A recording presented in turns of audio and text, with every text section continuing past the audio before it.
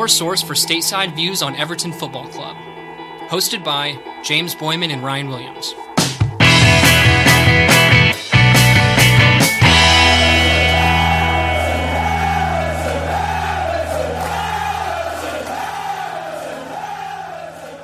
Welcome back, everyone, to the American Toffee Podcast. With you, as always, your host, Ryan Williams, and co-host, James Boyman in the house.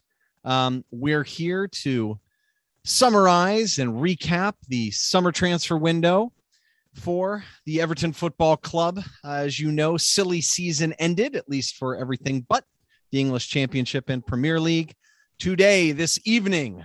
And as you would, of course, expect, the social media overreactions were above and beyond. But that shouldn't be a surprise. We should know that by now. Unfortunately, Everton were not the most active club, at least in bringing in. We did have some outgoings. But before we do that, instant reaction, James Boyman. The instant reaction has to be a slight feeling of being underwhelmed, given the number of deals that Everton were rumored to be working on in the up to the deadline.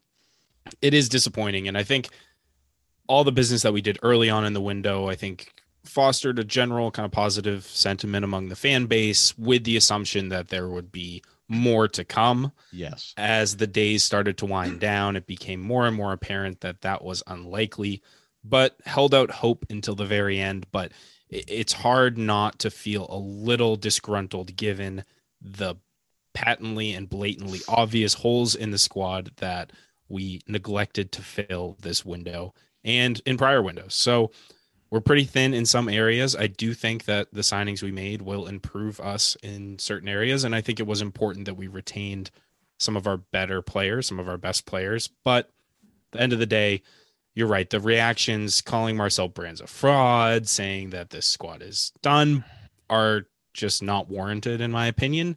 But then you look at the graphic of how much the clubs around us were able to spend, and Everton coming in at under a £2 million net spend or gross spend even doesn't sit right, I think, with a lot of people, and rightly so. It's just not enough money invested in a squad that needed investment.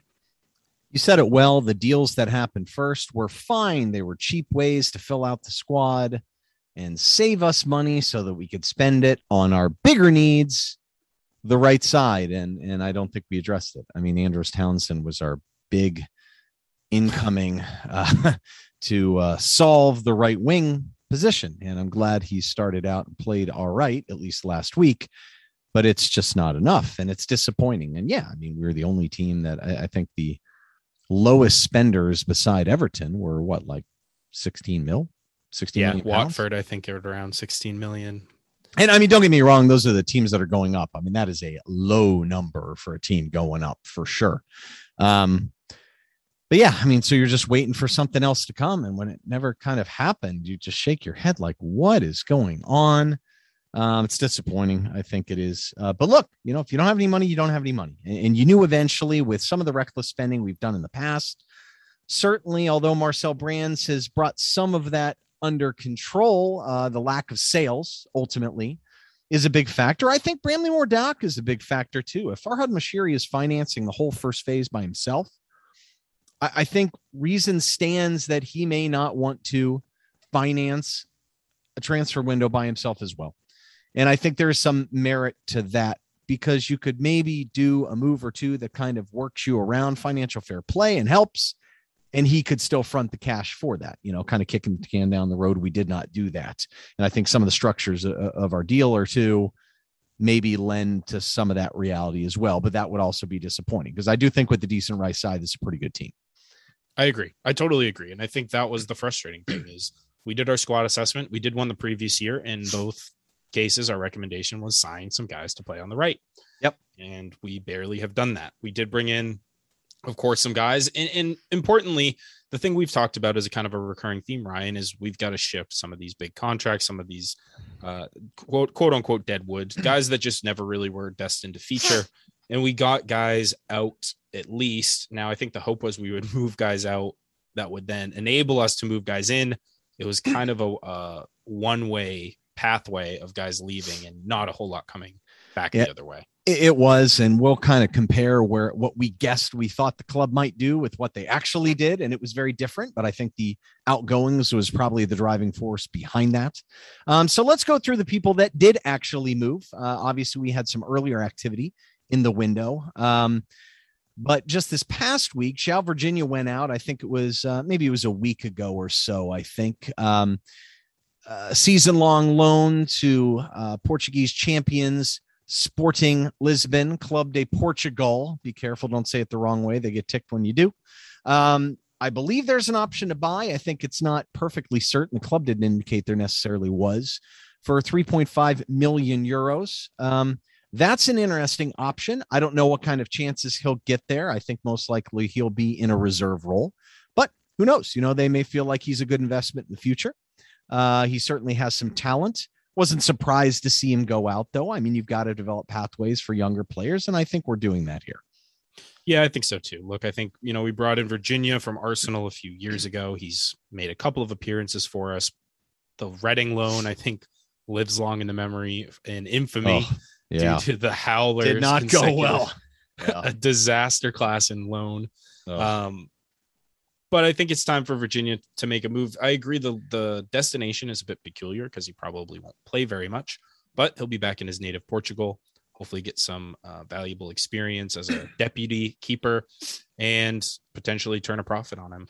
Yeah, if they go for him, they go for him. I mean, it's not a massive number, but I mean, how much are you going to get for a keeper at that? It's right.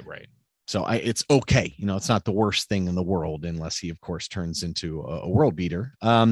Thierry Small was the other curious one. We did not accept a fee, I think, of 1.5 million, which is what Southampton kind of offered. And we kind of did some mockery of this one before in one of the other shows. So I don't think we need to beat it into the ground. But depending on the timing of that, we'll probably be awarded. I would guess probably a little more than that, 2 million at least. I think the biggest one ever was Harvey Elliott for like around 4.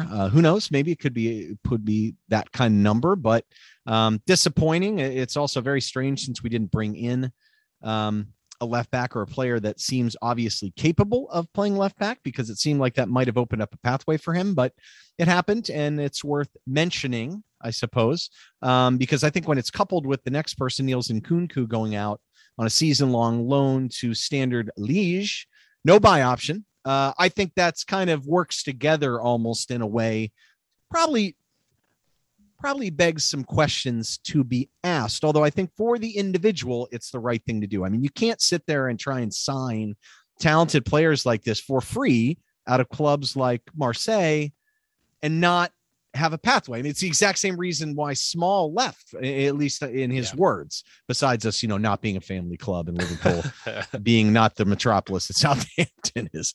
But yeah, I mean, so is it wrong for me to suggest that if you don't do some of these things, suddenly Everton is not going to do as well in the market in these types of situations? And there's some real finds here. And Marcel Brands has shown, at least in the Netherlands, that he's very good at finding kind of these young players coming out of academies, and selling to them and bringing them in for low cost and then getting something out of them. Yeah, I think that's ideally what we would see with Niels Nkunku. I do think you're right. The Nkunku and Small moves are kind of intrinsically linked, and not necessarily in a good way, because if Small was ready to move because he didn't feel there was a pathway, and then all of a sudden our depth chart at left back looks like paper thin after Luka Dean, makes you wonder, really. And Small probably wasn't ready to make the next step, nor was Nkunku. I think people saying, well, we moved Nkunku on a loan, now we have no depth.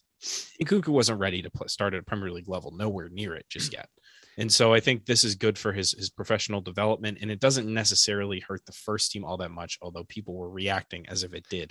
Yeah, well, again, overreaction, but he's got to play. I mean, he has to play. People think that, I mean, he wasn't playing at Marseille. He was playing in the 4th division of France. It's some of the teams in that league are semi-pro, I think. And we saw him, and he's still really raw, but I mean, you can see he can make an impact. He's got incredible pace. He's got incredible athleticism, but tactically and even technically, he's not there yet, and he needs to learn. And that's a league where they afford young players the opportunity to play, and he'll probably keep getting chances there because of his athleticism is elite. So let's see how it goes. Could be a very good situation for him. I hope he develops. And if so, we've got a gem on our hands and we don't ever have to worry about this again. And we can get him in the mix more often. He's the type of guy that can attack on the left side too and play higher. So we'll see how he's used, and if who knows, maybe he ends up being a left wing or something. That's not the worst thing either, but he's going to get a chance to play consistently. We hope there. And if he does well, it's going to work out for us, but it's always up to the player to do well.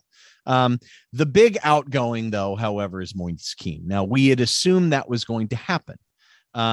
Were you surprised by the structure of the deal? Let's go through it in a second, but I want to get your reaction first. Yeah. So not surprised that Moise Kean was leaving. We've talked about it for a better part of a year, essentially, since he first went out on loan. No surprise. The least surprising thing ever. And in terms of the loan deal, it's a 2-year loan, obligation to buy, which seems to be Juve's preferred method to secure some of these deals for players and test the waters a little bit, and then eventually assimilate them and eventually do some really shrewd bits of business. I think the thing with Kean was he didn't want to be here really, and we were always going to look for a ways to move him on, and it looked like that might have been PSG. They didn't want to cough up the cash, and of course Juve, when they sold him to us, inserted that right of first refusal to be able to match any other bid that came in. And so with Kean returning to the academy through which he came up at Juventus, he seems thrilled to be back based on his social media posts. Yeah. It's frustrating because we weren't able to immediately bring in the sort of funds that we thought he was like our main sellable asset that would generate revenue that we could then turn around and spend on other players. So the 2-year loan, I think we had the fee at around $2.5 million a year. So it'll roughly end up being a little over £5 million over the course of both years of the loan. And then something like a $24 million option to buy or obligation to buy at the end of that. Yeah, all in pounds. So, yeah, I mean, the ESC kind of broke it down a little bit. I mean, obviously, we're still on the hook for the amortization of his registration from a financial fair play standpoint. That's fine. That's not a cash transaction anyway. But, yeah, so, I mean, the loan fee in the first year, I think we got is £2.57 million. And obviously, they'll be paying his wage at 2.5. So, in essence, that's $5.1 million of savings year over year in theory. I know he was on loan last year too, but it's, whatever. And then 2.4 in year 2. And then in theory, since we're still incurring amortization, that doesn't matter. That's just passing the buck on the expense. If the obligation's exercised, which most likely it'll be in his last year. The obligation, I think, was for 28 million euros. That comes out to about 24 million pounds. And the gain in essence would be about 19 million pounds because book value at that point is only going to be 5 million. So if this same schema is in place in 2 years, we'll have a lovely profit that we can deal with. So you want to, those who have been shouting that this was a horrible bit of business because we didn't make any money on Moise Kean. That's not true. We're in essence recognize. So the challenge is it would have been nice to recognize it now because then you could have had some stuff to play around with from a financial fair play standpoint. But you know what? To be perfectly honest, it might not be as much. I mean, we are in dire straits in that regard, but it also may be more of a cost savings thing.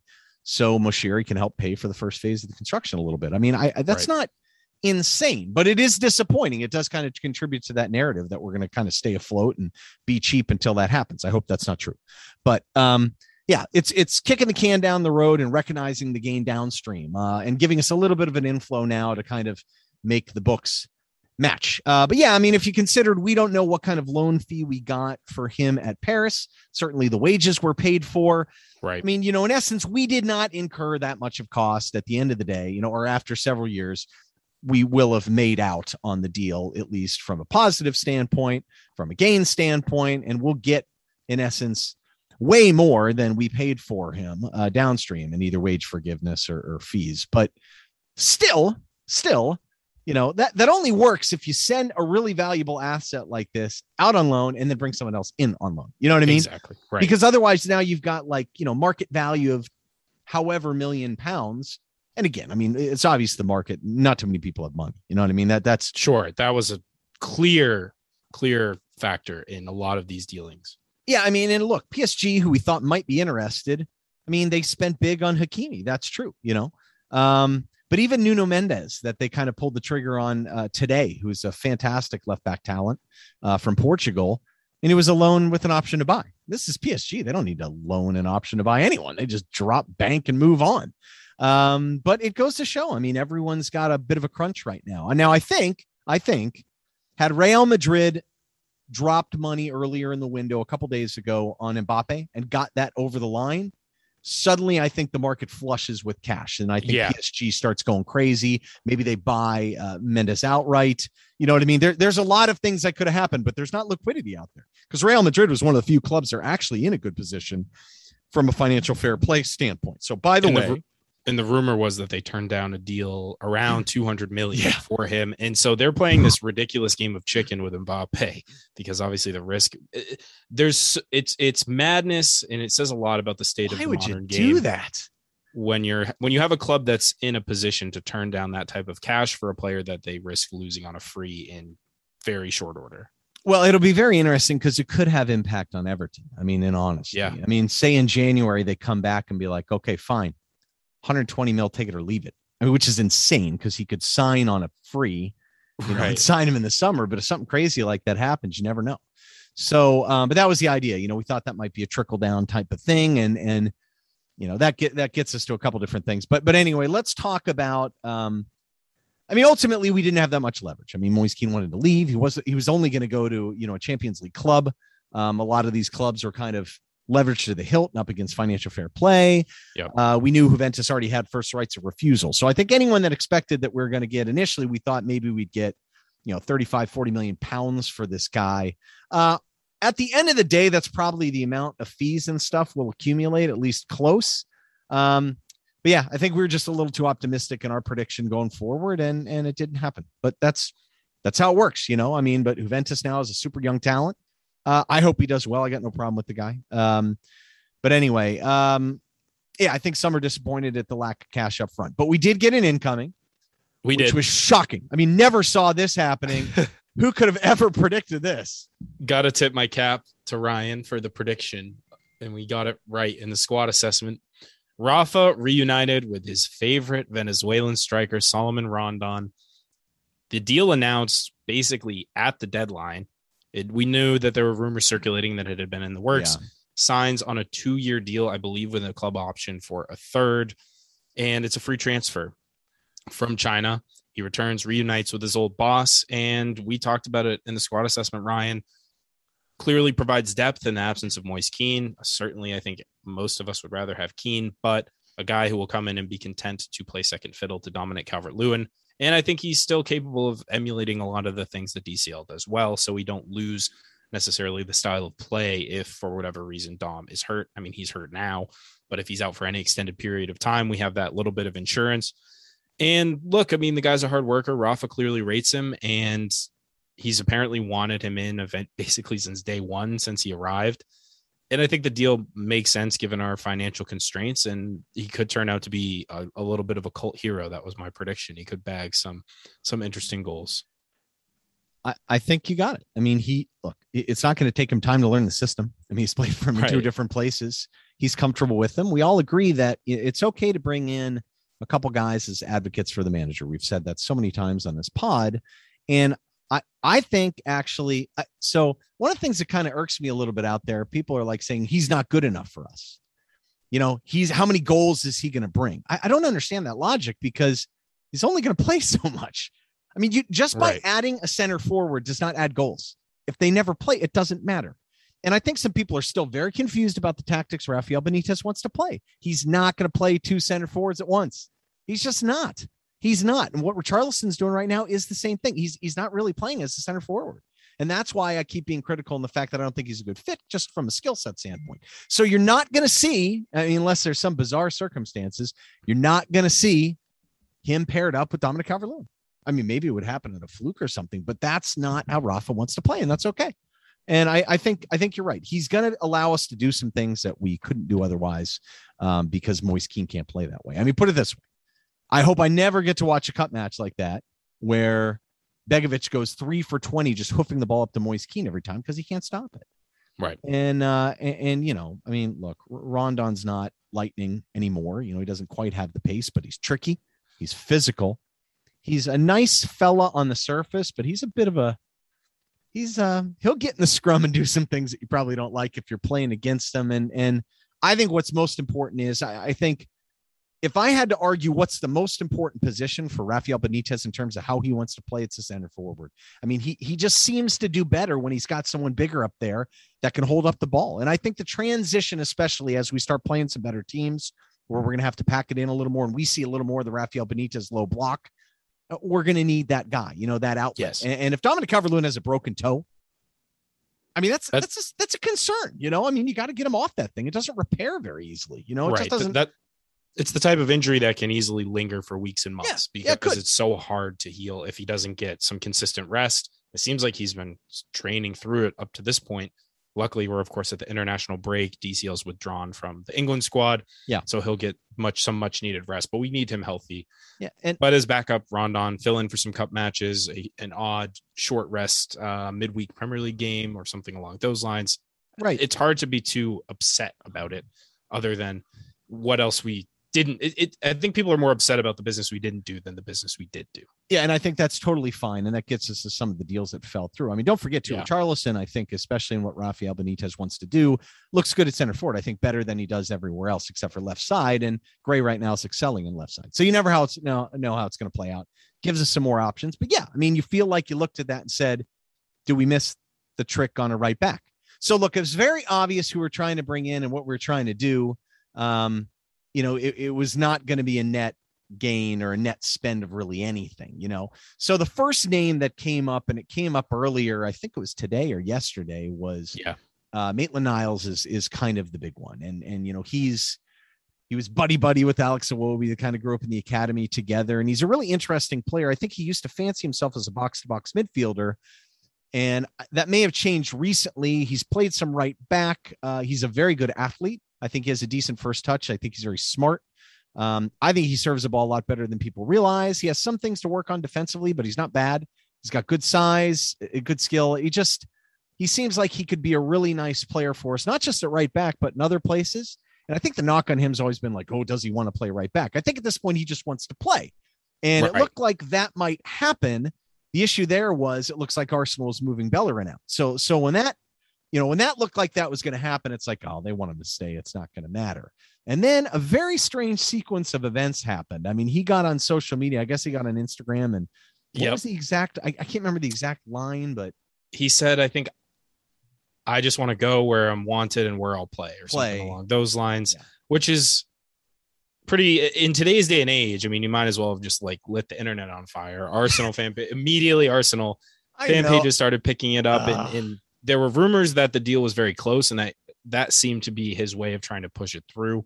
We don't know whether he actually handed in any kind of formal request, but we know he spoke with Arteta.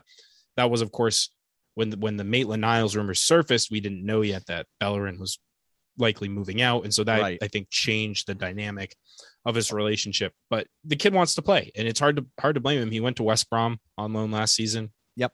Did pretty well under a certain guy we don't talk about on this pod. Nope. And looking to probably make the next step in his development. And just like any other young player, just trying to get regular games. And Everton probably is pretty close to a dream scenario for a guy like that, who hasn't quite been able to break through the ranks at Arsenal, even though they're atrocious right now and flailing at the bottom of the table. But he would have come in and probably been a day one starter over Coleman or pretty close to it.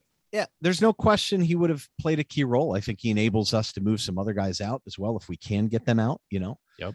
English as well. But yeah, he can back up at a couple of different places. I think he also solves your left back backup issue too, because he can play on that side too.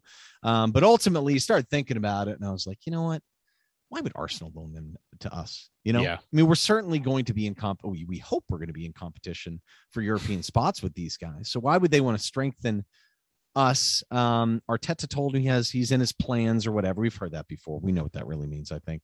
But I think at first when Bellerin looked like he was going to be gone, and he did leave on loan, I think to Real Betis, I think off the top of my head. I think everyone thought, oh, forget it, it's done. But what they didn't realize is that Arsenal also made a move and brought in Tomiyasu from Bologna. And so when that happened, everyone's like, oh, it's on, it's happening. It's really going to happen. And then you start thinking about it, you're like, they're not going to give him to us.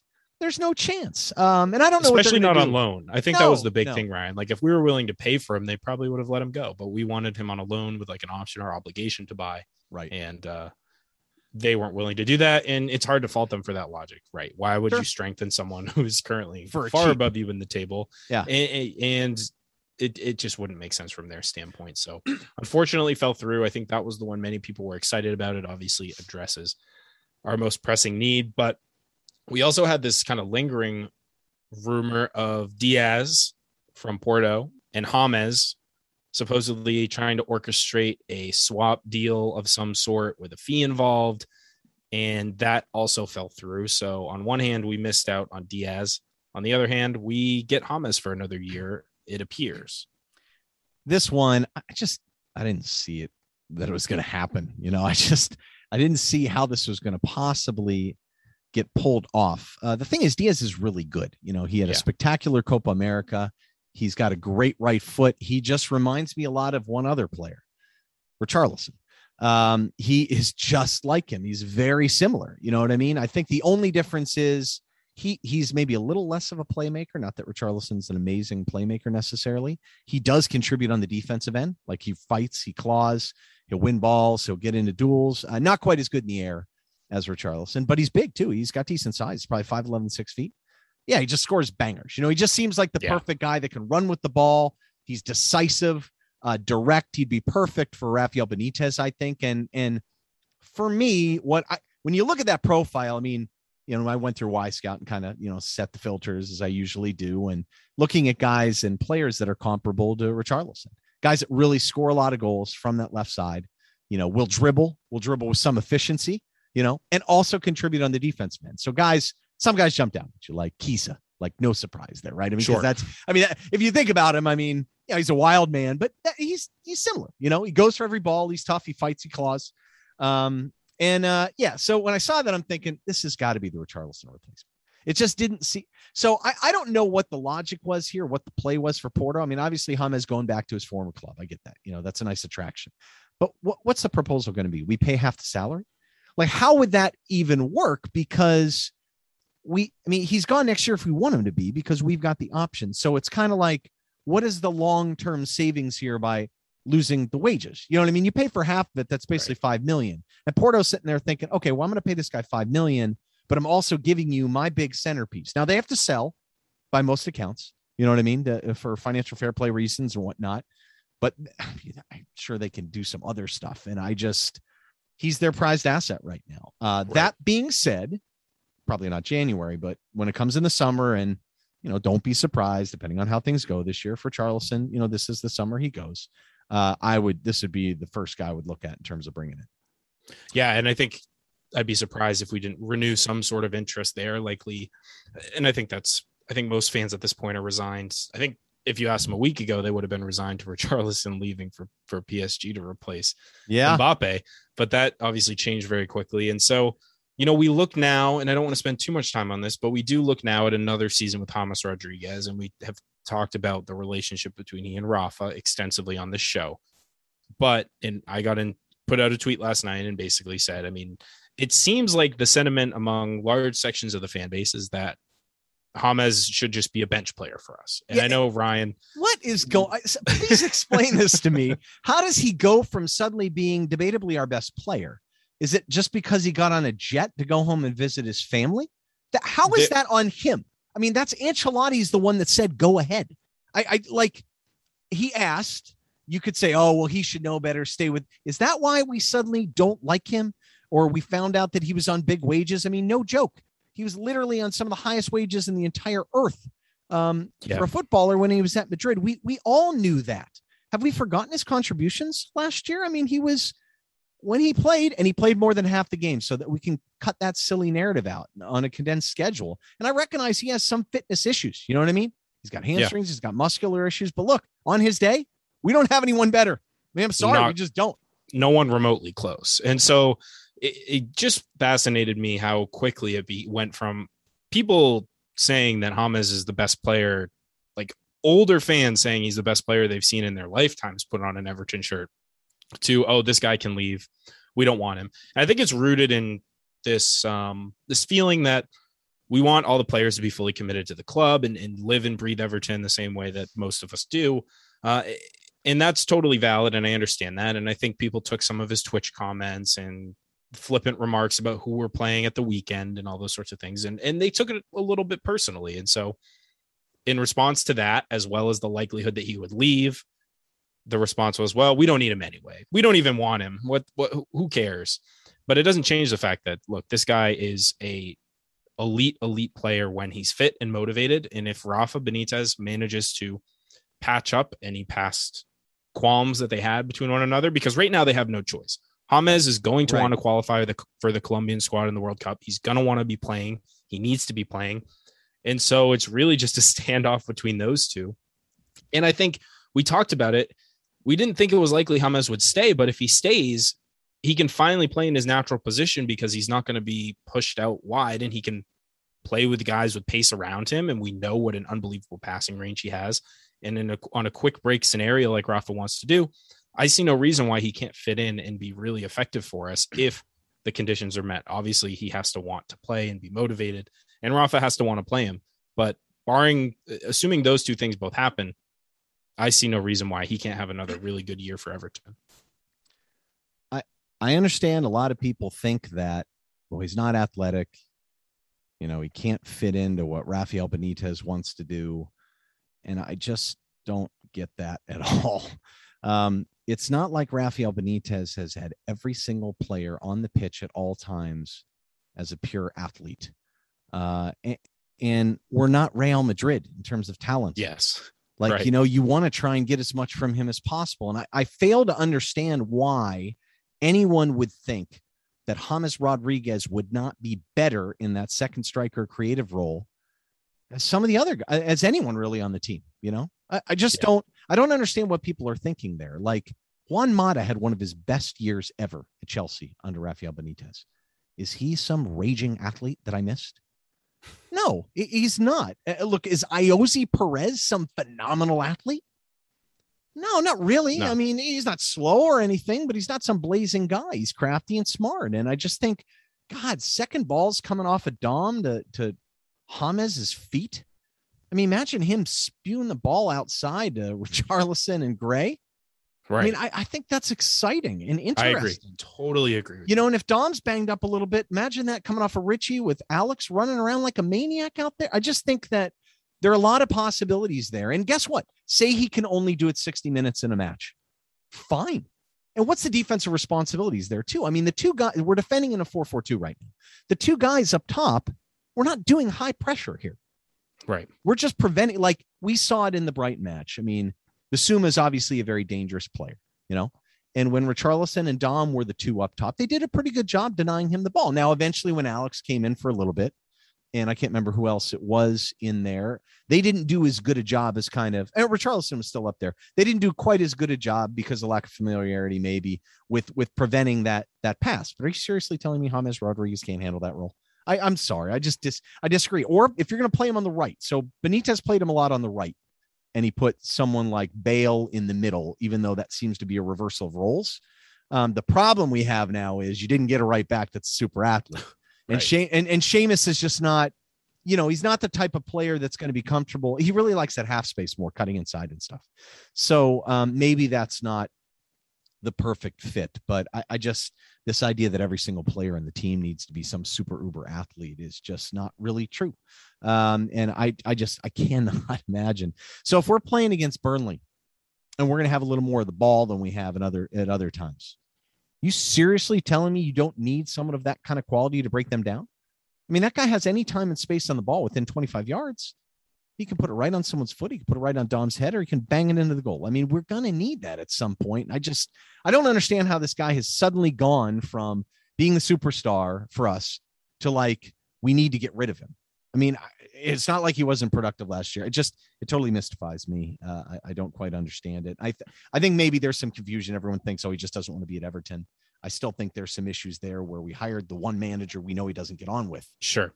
And so I think there's still a little bit of a chicken and egg thing. A lot of people think, oh, he wanted out anyway. It's not on Rafa.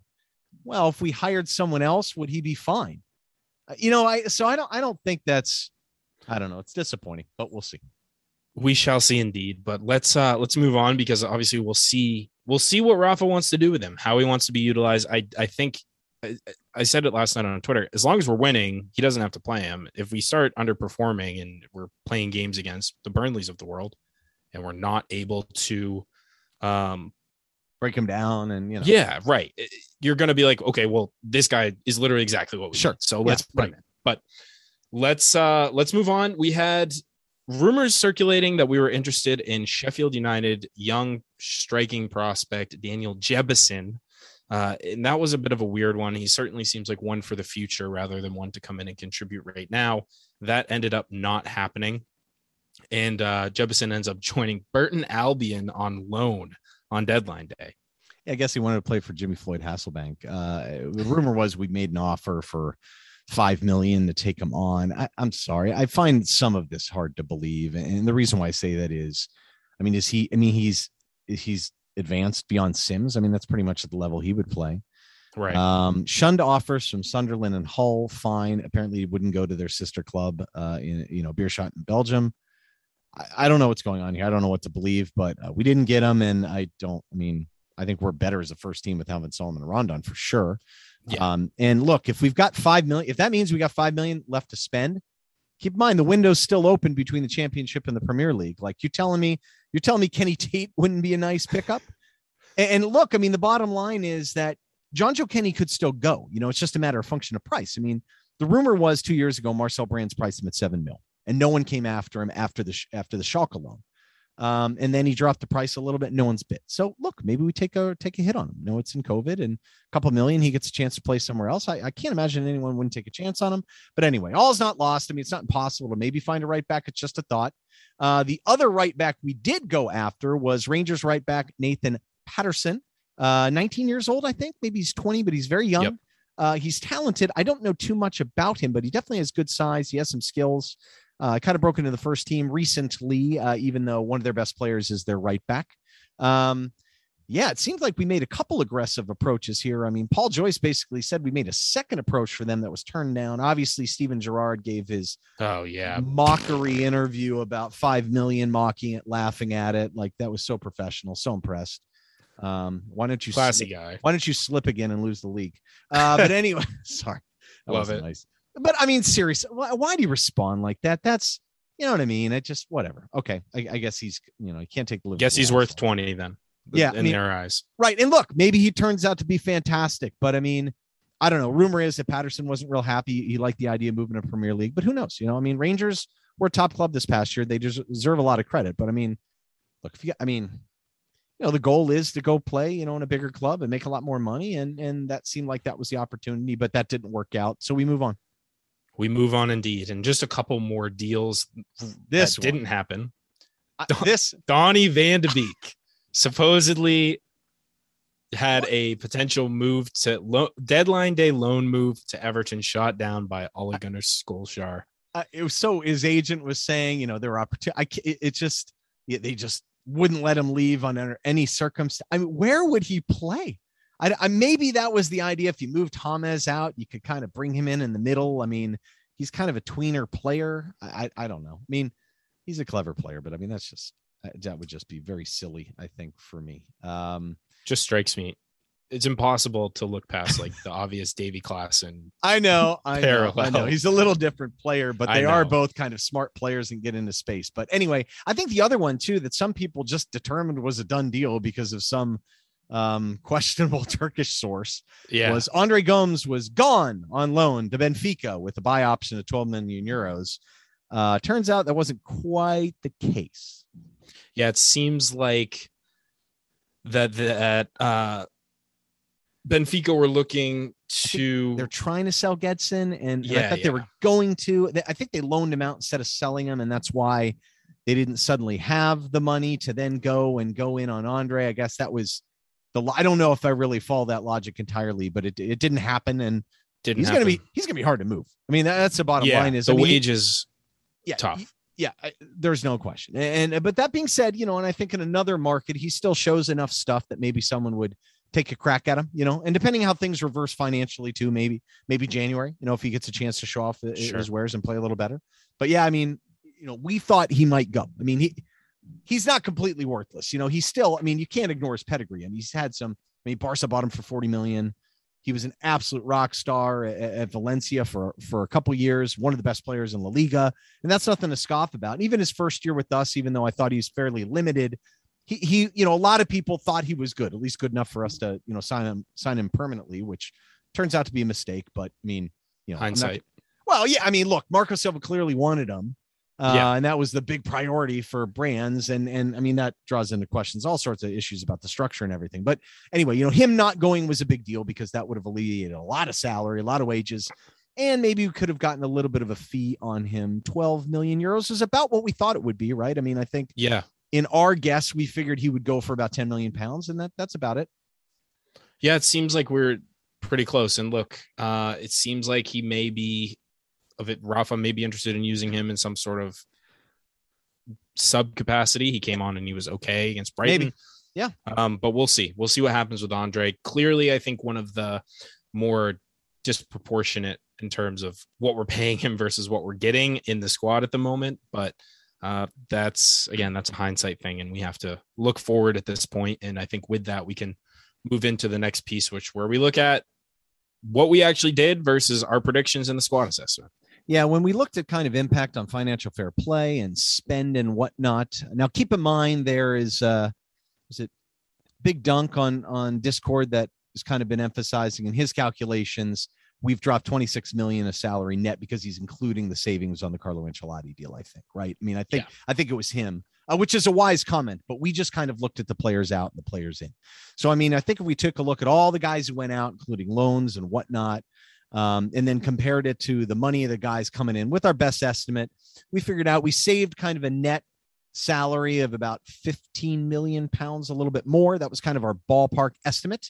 And then the net spend, I mean, there are a couple different factors here. I mean, we figured we got maybe $1 million for Bernard. I think that was a conservative estimate. We said freeze for Beningame and Marcelo too, because he went into PSV's U23s. So I can't imagine we got a fee there. You never know.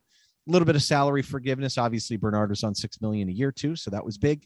And then we factored in a small amount for we guessed 2 million might be what we recognize this year for small in terms of compensation, even though there may be some stuff downstream as well.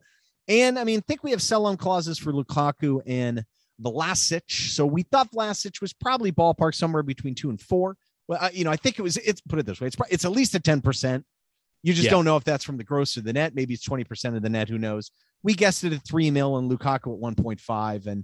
And then when you factor in the loan fee too on Moise Kean, you had in essence fees coming in of about 10 million pounds. But ultimately the big shocker was the fees that went out. I mean, we only sent out 1.5 million is all we paid out in fees. I mean, obviously agent fees, I'm sure too, for Damari Gray. And I mean, the amortization on that, the addition, it's a 3-year deal. I mean, it's nothing. So, right. Pennies. So, right. It really is. So, I mean, we looked at it and, we came up with a ballpark estimate in terms of financial fair play impact being about a positive 25 million to the P&L based on this. You tack on the salaries and wages, the Ancelotti deal. I mean, you're looking at 36 million pounds different year over year, I think. And that's a ballpark again. We don't know all the wages and salaries. We think our math is okay. That's a lot healthier P&L for sure. And it did seem like we had some money to send out potentially to get some people. So we'll see if we don't have some business still to occur. I think that 10-day window again between championship and Premier League sides are still there. But look, I mean, the big difference between what we predicted, and we predicted a lot more business coming in, was because we also estimated a lot more business coming out. And a lot of circumstances seem like they just didn't play out in our favor. Yeah, look, I mean, we predicted that we would get fees for Gylfi Sigurdsson, for Andre Gomez, Moise Kean, John Joe Kenny, even though it was small. Bernard, we definitely overestimated, thought we'd get about 5. Like we said, we predict that it was probably closer to 1. And Lewis Gibson leaving as well. So those were our predictions for guys going out, as well as all the guys leaving on freeze. I mean, I think you can't understate Walcott, Balassi, Pennington, Lussell, King, Besic, all leaving and getting their salaries off the books. But I think you look at the predicted ins, Ryan, and it's hard not to feel a little disappointed with what happened. I mean, we predicted Leon Bailey, Denzel Dumfries. Well, I mean, look, the Keane deal was the big one. We figured that was going to be the one that would set us straight from financial fair play standpoint. We would have been ahead of the game on financial fair play, but again, we kind of kicked the can down the road. So we're going to recognize the gain downstream. Now, had we been recognizing a $20 million gain this year, very different, right? I mean, this window might look totally different. I mean, it's hard to also look at some options, even some cheaper options, kind of on that right side at left wing and right back. I mean, but it didn't play out that way. Maybe we would have made a move for Dumfries earlier. There are a lot of different factors in here too. But yeah, that was a big difference, man. I mean, I think for the most part, functionally, the decisions we made and the types of players we brought in were comparable. We've gone over this in the past. I mean, Salomon Rondon to me was still the biggest no-brainer ever. I kind of knew that was coming, but the thought was that would enable us to buy in some other areas, and that just didn't happen. So, I mean, it's very fascinating. But so when we lay out the lineup and take a kind of look at everything, I mean, is this good enough, James? I mean, where are the gaps here? And do we have too much in certain places too? And I mean, could something happen in the next 10 days? I have to think that we'd be looking now at whatever options are at our disposal in terms of transfers from guys coming from the championship to fill some of these gaps. Now, I think you look and you ask the question, well, is the squad on paper that we have now better than the squad we had at the start of last season? And I think a lot of people would agree that we're better. Yeah. We're improved, at least in terms of, the first 11. And, we have JPG returning a little bit more depth in some areas. And what Benitez wants to do, because we've talked about that a lot on the pod. Yeah, putting someone in. Some of these guys, I think, are going to be used a little bit better than maybe they were in the past. I think we've been surprised at Alon looked very good last week. I still think he's kind of the type of player that maybe wouldn't do as well, but other guys are excelling. You know what I mean? Decore, I think Iwobi is a good fit for this type of tactic if they could just get him the heck off the right side. You know what I mean? So some of that does account for it, does matter. And I think Benitez's system may be a little bit limited. I mean, I don't know if that's a fair thing to say, but he's got a strict system. And I think in general, our players will do better with more structure. I think, is that a safe thing to say? So when we look at this thing, though, so when we look at this thing, I mean, where do we look light to you? I mean, it's also hard. I mean, who are you allocating? Like, you look at center forward, obviously we got Dom, Rondon now, and Jenks still hurt. And then, the three, we're assuming 4-2-3-1 here. Those three, I mean, they're not totally interchangeable, but you've got Gray, Townsend, Richarlison, Gordon, James now stays, Iwobi. God knows what's happening with Gylfi, but if Gordon stays at 6 for 3 positions, I mean, it's not a crazy number, but I mean, Anthony Gordon, I just don't see him being able to contribute a whole lot, even in cup matches. But I wouldn't say we're necessarily light there. I think we're at least good until January. Yeah, I think what's nice is that level of flexibility across that front three to some extent. I mean, I think you can play Demarai Gray and Richarlison across any on either wing. I think Alex Iwobi, we've talked about, probably better center or left, but yeah, I think I'm most excited. I wish that left footer was there though. I mean, you know what I mean? Like that's totally the one you look at and you're like, God, and you see some guys out there too. Like, I mean, I'm not saying Victor Scanov's going to come walk into the Premier League, but like a guy like David Neres. I mean, God, Leicester seemed like they were close to him for like 17 million euros. Again, that's just transfer speak, but that guy's good. He's a good left-footed player. Just seemed like he would fit. I mean, but again, if you don't have the money, you don't have the money. It's better than it was, and it's a better fit for Rafa for sure. Yeah, we've got the pace. I think I'm most excited about the possibility of seeing James being able to actually play at the number 10, which I assume that's where he'd most be best utilized. And really, look, you said God knows what's happening with Gylfi, and we don't need to speak about it too much in terms of the off the field stuff, but the narrative that hasn't really been talked about because of the off the field stuff is the fact that he's not playing. I think has been one of the main reasons why we've looked so much better, that and the tactics. Because he talked about how little he offered from open play. You put basically anyone else in there with any degree of competence, and it's going to be an improvement. I think we've seen that. I think if you put James in there, you'll see even more of it, especially with guys with pace to burn on either side of him. And Andros Townsend, I know he's not your favorite, Ryan, but he's still a useful player in certain situations to rotate in, and he works his socks off, and he can serve a ball when he needs to. So Yeah, and Gray also can take set pieces with his right foot just fine. So we're not Sure. losing anything in that. Not that Carlo cared one way or the other. I mean, so if I look at it, I think the strength in this team from a depth standpoint, a lot of people may argue with me, is the central midfield. You got Decore, Alon. I think Bamin is a fantastic backup. He can sit. He can He's also like a new run with the ball signing. a little bit. Hey, man, he's a super talent. It's going to take him a while. I know everyone bags on Fabian Delph, but if he's healthy, he can help us. I don't care what people say. You just can't. He's good. He can keep the ball. He can help kill games. He's smart. He's positionally adaptable. He can help us at left back because we may need it. And Tom Davies is still here, and Andre Gomes is still here too. They at least bring some different things to the table. Now, some of that may change, but I mean, that's 6 people in essence for 2 spots. That is plenty to me. Plenty, especially looking at the wages. It's center half. We've got 5 center halves now. I mean, Jared Brantwaite, he mentioned he wanted to stay and kind of learn, and that's fine and all, and maybe that's the right thing to do. But I mean, we got plenty of numbers there for sure. The numbers are at right back are fine, right? Seamus, John Joe, Holgate can play there. But I mean, let's be honest. When you look at that, you think, yeah, the top end, it's just, Seamus is going to be 33 in October.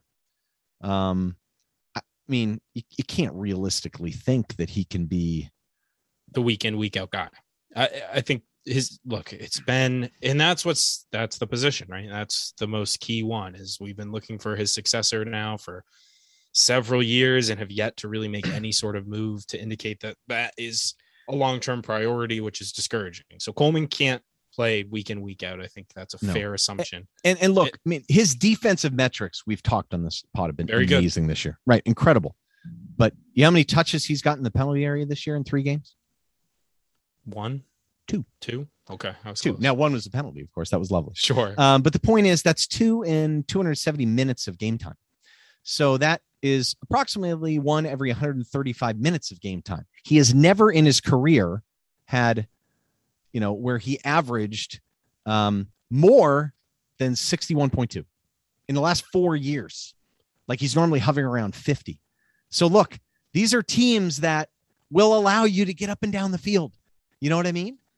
So do we really think he's going to be a more effective attacker or more aggressive against when we're packing it in?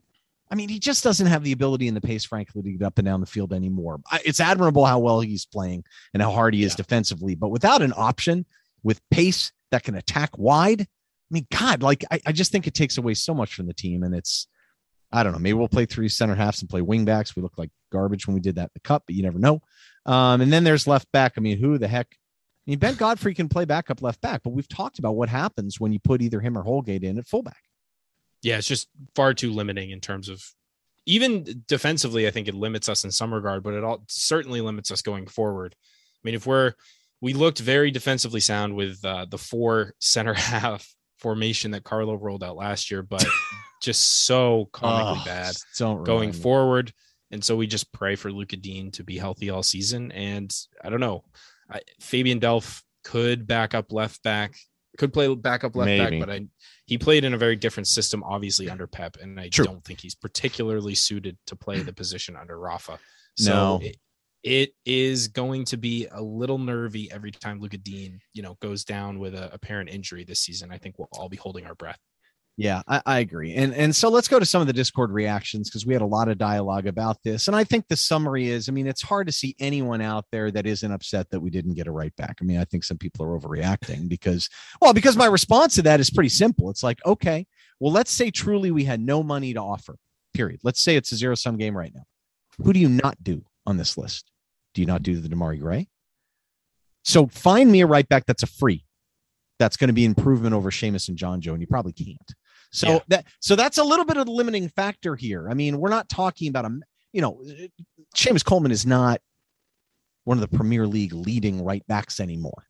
But it still costs a certain amount to upgrade over someone like that, significantly upgrade and then pay him on top of that. So if money's tight, I mean, you can't just get anyone, that's for sure. Now, if you could move John Joe out, that's something different. But anyway, I digress. So Matt 1122. Oh, yes, Matt. I mean, I'm glad that he's back a little bit more. That was good. But 4 bleeping windows to sign a right back, and we end up with bleeping John Joe Kenny. Laughing my, you know what? Okay. I mean, that it's a sentiment that a lot of people have shared. So I can't say Big Matt Cleavey took a slightly different approach, I thought. With the vid Leslie graphic. Knope gif. Everything hurts and I'm dying. That's his reaction to the transfer window closing. Yeah. I like that one. I mean, I thought the Penny Blue Ethan Zander, I think his is rational. You know what I mean? I think there's some merit to this one. And look, he said it's very simple. I mean, we had no money to spend with Gray, Townsend, and Begovic. That was probably us maxed out at around 6.5 million added this season from a wage standpoint, And so his theory is, and it's an interesting theory. Thing is, fullback is probably the lowest cost position to sign a player from, with also being the area of least depth in the game in terms of talent. That's a pretty sweeping generalization, but it's not crazy. I mean, a top right, you can get a top right back in particular. Like, who are the top right backs out there? I actually don't think there's that much of a difference. I agree with Penny. I don't think the top right backs that were available, like Emerson went to Spurs for 25 million euros. The difference between him and like some of the other guys at the low end, like Montiel went for like 8 million euros. I don't think the difference is that massive. So I do think you could get, and look, John, if you could move John Joe, you could maybe take a chance on like a younger, talented, more athletic guy that would be a better fit for Rafa. Maybe can't serve a ball like John Joe, but a guy that can really run, and maybe you work out. You know what I mean? And you could do that from a fairly inexpensive fee. But if you can't move out John Joe, what the heck are you going to do? So, his line is the right one, just what we said. He's like, look, he said, there are no Premier League level starters on a free, even a good market. So his point is, if you've already spent the 6.5, then what? Were you not going to get those guys? And you had 2 guys already in there. We explored the loan market, but nearly all the other clubs are struggling financially, and everyone wants their pay out now, not a potentially delayed sale. Yeah, right. Of course. So look, bad market, bad financial situation for us, and a funny position to fill, and there's a lot of risk with that too. I think it's a valid point of view for sure. Yeah, no, I think Penny obviously made some really good points there. And it is true. Like we're not just gonna, people are like, oh, well, why doesn't Marcel Brands like bring in, these young unknown guys? Well, that's much easier said than done. Like in today's day and age, there are no really unknown guys. Yeah, there aren't unknowns, man. I can dial up right now the Belarusian second division on my computer and watch. I mean, it doesn't work that way anymore. Why do people say that we hired Brands to find the polished gems? Where is that written? Who decided that was the case? That has never been uttered by anyone at Everton or anyone. I mean, that's not what he did at PSV. That's not what he did at AZ. Anyway, I just hate that angle because it's not fair. He was brought in to be a director of football, which I don't even think he's been allowed to do. That doesn't specifically insinuate that he is, needs to spend money a certain way. And we're Everton too. We're not in the Dutch league. Exactly. I think that's the thing people miss. It's like, if he was making the same sort of caliber signings he was making at PSV for Everton, it wouldn't make any sense. Like, it's a totally different level, all that sort of stuff. But anyway, let's keep going with the Discord reactions. We had Sludvigs said, I think we were forced to be very pragmatic in our buys, especially considering the restrictions of financial fair play. Got rid of some players who needed to go. True. Big disappointment for me is the lack of decent depth at both fullback positions, especially right back. So sticking with the theme here. And I don't think he's certainly not alone. We then had DJ Noah 101 said right back was definitely the biggest hole, but I don't think that automatically writes this window off. In my mind, there are 2 questions that need to be answered. Are we better off from before the window? I think yes. The other is that, are we better long-term? I also think yes, due to the financial alleviation despite the lack of depth at fullback. Look on the bright side. We kept one of the most creative players in the world, shed a ton of deadwood, improved our winger depth. It's a shame we couldn't take advantage, but at the end of the day, I don't think this window was as disastrous as people make it out to be. And I think that is one of the most level-headed takes I've seen so far. Yeah, I mean, you compare it to our competitors, though, and you feel like, God, we could have done better. But put it this way. I mean, you're changing systems. A lot of people said, oh, well, Carlos sat back. It's not the same. The systems are different. And Rafa wants to play a certain way. And the way he needs certain talent to be able to play that way. Well, think about it. We transformed a lot of the capabilities of this squad by spending very little. Yeah. You know what I mean? Like you really look at the guys we brought in. I mean, we have a guy that can cut in on the left foot now and cross the ball, in Anders Townsend and work hard on defense. Gray has been a revelation just because his vertical pace and it seems like he took a gem and polished him and put him in a role that can help him succeed. And I don't think we've even gotten close to the most out of Richarlison yet. Look at a guy like Decore. He is fit for this type of play. You know what I mean? He's not meant for this slow possession buildup stuff. I still think we have a challenge with Alon, but he seems to have embraced it and he's adjusting accordingly. And, we haven't seen the best of Luka Dean yet, but he's been outstanding just in a little different role. And I can't help but think you throw Yerry Mina and Ben Godfrey into this system. Yeah. It could be exciting. So look, there is some merit to what he's saying too. I still think we missed a trick. I think the sad part is you just can't help but think and say, God, would this team look with a really good right back, a young talent, right, like someone who could really be a Luka Dean on the other side. They're hard to find, but it's possible. And a right wing that's much better than Andros Townsend that can cut inside on his left and do some damage. And you look at that, you're like, oh man, it's just opportunity. But okay, we are where we are. And it's, you see, it's easy to kind of think about these things in a vacuum, but then you look again at what other teams have done, what other teams have spent. Yeah. And it's all sort of speculation at this point, but it looks like a lot of teams have made some good moves to improve their squads. And whereas we have, I think, marginally improved while spending very little. So I don't know what the expectations will be for Rafa Benitez at the boardroom level. But we did have one more reaction before we wrap things up, Ryan, from Ayman Hanya. Yeah. Similar to some of the ones above with the twist or two. Inexplicable and inexcusable not to get it right back, especially when we apparently had all kinds of cash to chase Diaz. I don't know if that's true, but I mean, it might be, the rest is fine. Would have preferred to move some Deadwood, but they're called Deadwood for a reason. Unfortunately, this seems likely to be another write-off of a season. The good news is that the amount of wages expiring next summer, the excuses don't have much more shelf life. Well, that's a little depressing take, but it's a rational take, No, I mean, look, both him and Noah, they're different angles, but they're saying kind of some of the same things, just looking at it from a different perspective. But one thing I do like is I appreciate the Discord community. I appreciate that someone can write a paragraph like that and people will read it, and actually dialogue about it. It's been pretty nice with an exception or two. So, look, to wrap, my personal opinion is, look, if we don't have the cash, we don't have the cash. What are you going to do? That's frustrating, but I think we've done an admirable job, assuming this is the only cash we have, of trying to put together a team that's a better fit with what Rafael Benitez wants to do. But, the one thing that still bothers me is that in and of itself, the fact that we switch managers that play very different ways, very different personalities, and we still said, one of the biggest challenges he's going to have is retaining his talent that he already had. And besides Moise Keane, who I just don't think was a good fit anyway, and I have no problem with him going, he did that. Whether it was his fault, I don't know. He may have been trying to push James out, but if he can get more out of James and Richarlison than he has the first three games, which is nothing from James, and Richie, we've said, has not looked his best. The team still does have some potential. It also has some potential gaps. We'll see how it goes. I think the numbers are fine. I think people are being a little over the top with that. But, we'll see how it goes. Look, the best part about this is we're at least taking 7 points out of our first three matches. We're not sitting here with disappointing results, and that makes it a lot more palatable.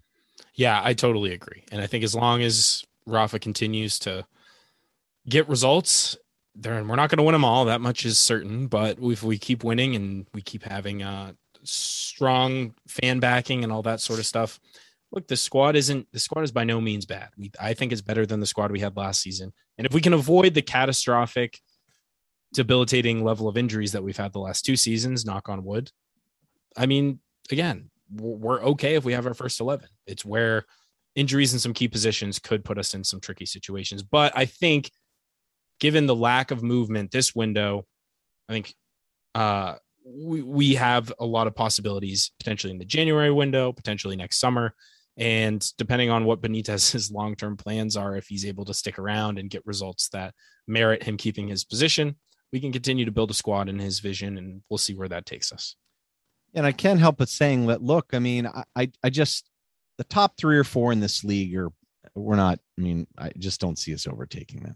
They're just too, Man City and Chelsea in particular too. They're just completely loaded. But the other teams they're not so insurmountably good. Right. And, Arsenal looks like a mess right now. Honestly, they've had some guys out, so I don't want to be overly critical about it, but I don't think Leicester looks phenomenal either. And I know Spurs has put together a bunch of points, but honestly, Wolves completely outplayed them the other day. So I think there's still some opportunity to give it a go this season. And, why don't we just see where we're at in January? You know what I mean? I mean, that matters. But we'll see how it goes, and we move on. We move on indeed. But thank you, everyone, for listening to our transfer summer window wrap. Silly season is basically over at this point. Like we said, a couple more days left to potentially get some deals inter UK over the line. But we appreciate you listening to us talk for a little over an hour today, and we hope that you enjoyed it. If you did enjoy it, if you could leave us a rating or review on your podcast platform of choice, that would help us out a lot. You can follow us on social media, Facebook, Twitter, Instagram at USA Toffee Pod, or you can find all the links to everything, including social media, all of our podcast platforms, etc., at linktr.ee/USA Toffee Pod. That's linktr.ee/USA Toffee Pod. And definitely join our Discord if you haven't already. It's a great community, great place to be. Otherwise, thanks again. We'll be with you next time. Until then, up the Toffees.